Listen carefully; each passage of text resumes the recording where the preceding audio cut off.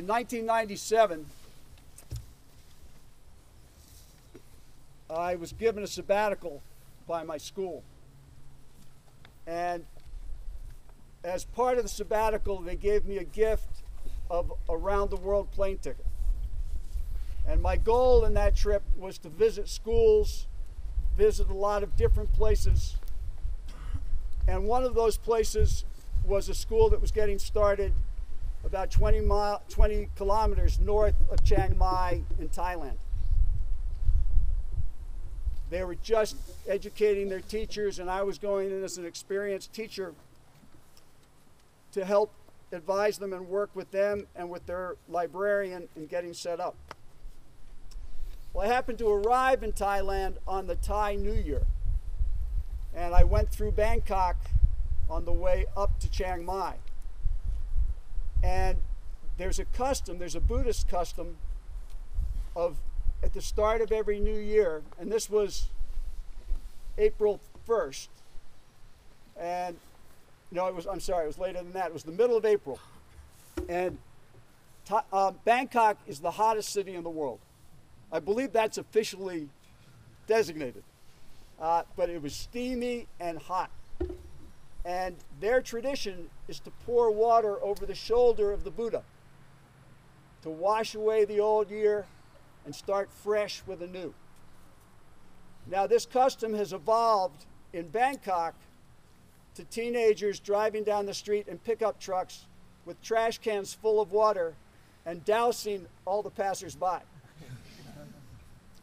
And having been one of those passers-by, it was terrific because the water was refreshing. You got soaked to the skin. You got a little moment of relief from that incredible sweat and heat. And it reminded me a little bit of coming off the hill after working in the shop with all that sawdust, sliding into second base, getting that dirt, or playing on the courts and having the clay, and then going down to Newfound Lake and jumping in. And that great feeling of washing away all that grime and all that sweat. But when we go down the hill to jump in the lake, there are certain things from that morning or that afternoon that we want to hang on to. We want to get rid, most of us want to get rid of the sweat and the grime, but we want to hang on to what we learned. The way that particular shot, that particular serve, the particular motion I had that made that serve go right in and that aced it. Or that how to hold that tool on the lathe. We don't want to forget those things. We want to keep the endurance that we gained from running those loops. We want to keep the strength that we gained in the legs from going up the lane. We want to keep the habit of sportsmanship that we started to build by our acts on that tennis court. So it's good for us to think as we start a new year. What do we want to wash away? What do we want to keep? What do we want to make a permanent part of us? We're told that practice makes perfect. That is not true. As a really great rowing coach, Larry Gluckman, said, practice makes permanent. You've got to choose what you're going to practice if you want to make it perfect. And I'll go for excellent. Perfection's not a very worthy goal. But we have to choose what we're going to practice. Are we going to, in leaving on this new year, are we going to try to readapt and make a habit out of those kindnesses we did for each other? Are we going to make a habit out of the lightness and the humor that we've seen around us? What are some of those values that we'd like to hang on to? Some of the values we've been stressing over the summer. Valley. Leadership. Leadership. Lorenzo. Honesty. Honesty. Kent. Kindness. Kindness. Alexei. To have a friend be one. To have a friend be one. Hugh. Trust. Trust. Buckley. Determination. Determination. And that was going to be Porter's. Avery. Sportsmanship. Chase. Thoughtfulness. Thoughtfulness. Henry. Friendship. Friendship. Think of these things that we have felt around us. And I am sure that having felt those values in action, that is the reason that these are important. So why do we repeat the same ones? Why do we come back to these? This list is not much different from the list that we have at the end of every summer. In a quote that Dave Ryder gave me from Richard Feynman, these ideas are old ideas. And this is something that Esteban pointed out in his tree talk 2 weeks ago. Practically nothing could not easily have been said by philosophers of the 17th century. Why repeat all this? Because there are new generations born every day. Great ideas do not last unless they are passed purposefully and clearly from generation to generation. We want to pursue these values because they work. And if they're taken in other places, even if it's a place where it doesn't seem to be a lot of honesty, there are going to be people there who appreciate seeing them in action.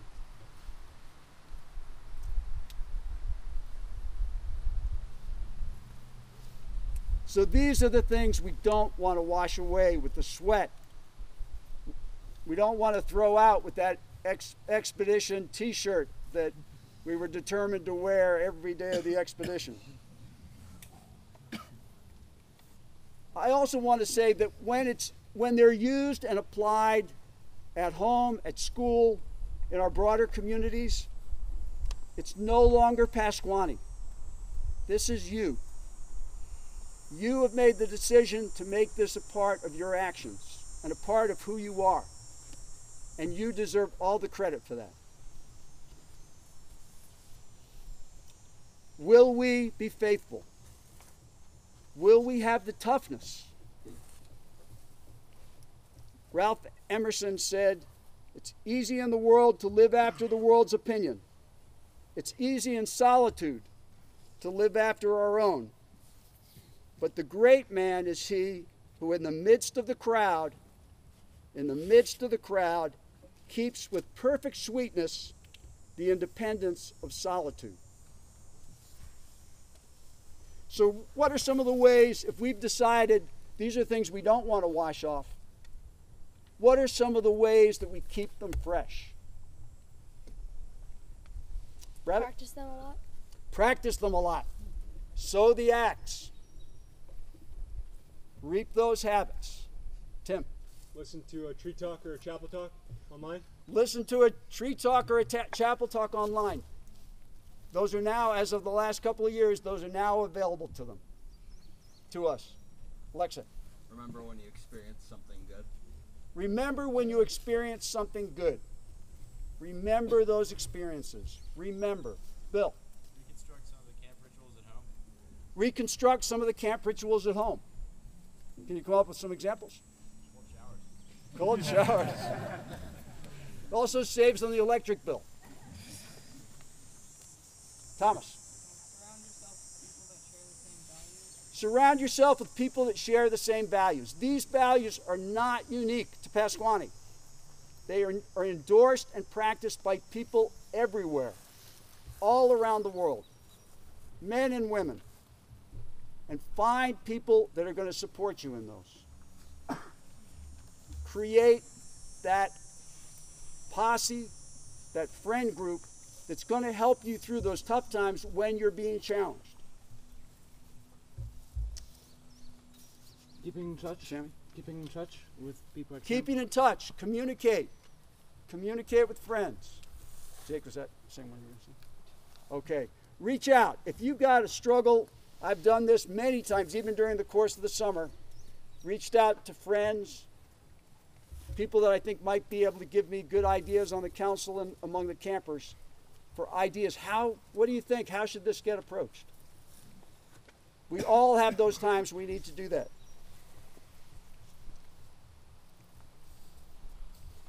So what we're approaching is a great opportunity.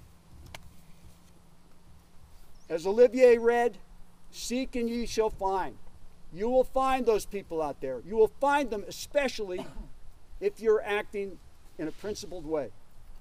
Because you might not think anybody out there is thinking this is a principled thing or thinking that's important. But if you act in a principled way, I'll bet there will be people that come up to you and say, I really appreciated when you said that. Or I really appreciated when you did that. So acting in that way is going to help draw others to you.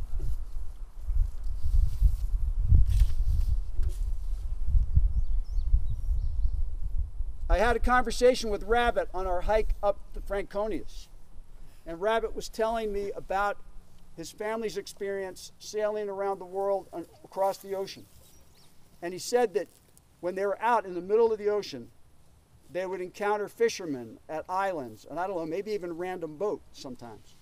But people who had been out on the, fishermen who'd been out on the water for months, hadn't seen land in all that time, or hadn't seen a big piece of land. And Rabbit was describing these exchanges that they had, because they would be carrying things that were not really of much value to them, but were of great value to the fishermen. And the fishermen would have things that they had in abundance, but that the family would really like. Now, the one example that stands out in my head is cheap wine. They had bottles, $2 bottles of cheap wine, maybe from Spain, I don't know where it was from. They really didn't have much need for it, but they really would love to have had the crabs that the fishermen had. All right, and Rabbit told me they are Centoia king crabs, evidently big. And they were eager to eat, get some variety in the diet.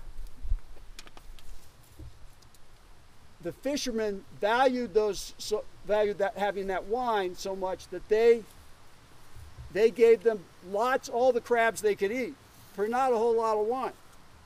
And as we were talking about how out there the value of different things changes. You don't have any set value. It depends on how scarce it is. It depends on your need for it. And he told me about, when we were having this follow-up conversation on this, he told me that Porter was reading a book that told about a man who gave some people a handful of fishhooks, things that weren't a big deal for him. He gave them a handful of fishhooks. The next day, he found the deck of his boat loaded with fresh fruit, because these fishermen needed those fishhooks so much that they were incredibly grateful, and in exchange, they had this act of generosity toward him. Now, I told Rabbit on Friday that I was planning to use this in a chapel talk, and the way I was going to use it was to say, all these other things have varied values. All these other things will vary in value depending on your situation, but that the values we pursue at camp don't change in value. And Rabbit very tactfully said,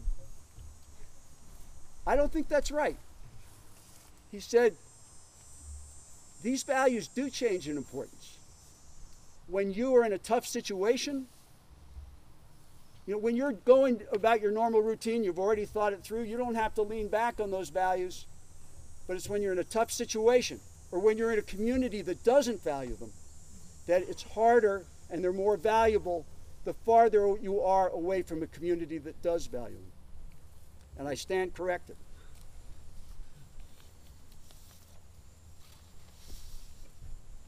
The values of trust and honesty, friendship, kindness, respect, gain in importance. Here we have people around us who encourage us to pursue those values. It's easier. These values will often be even more appreciated elsewhere because they're in smaller supply. So as Bubble said this morning, let's remember the way we felt here at our best.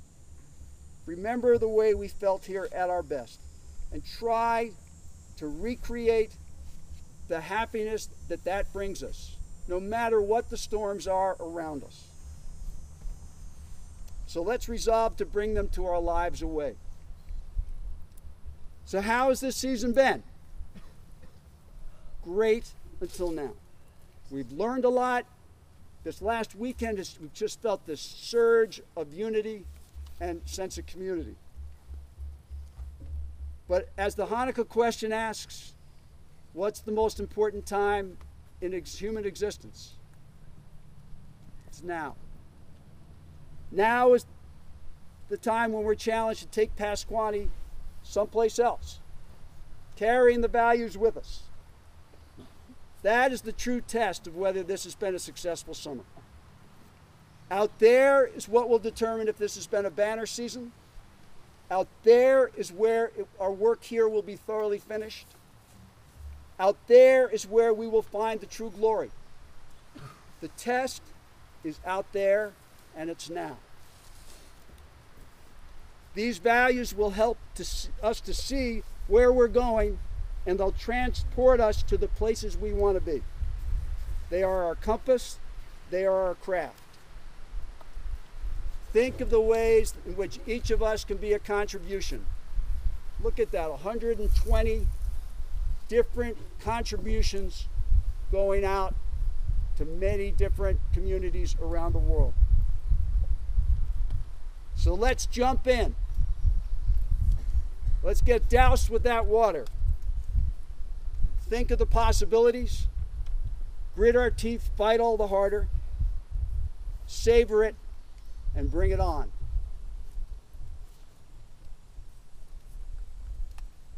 Happy New Year.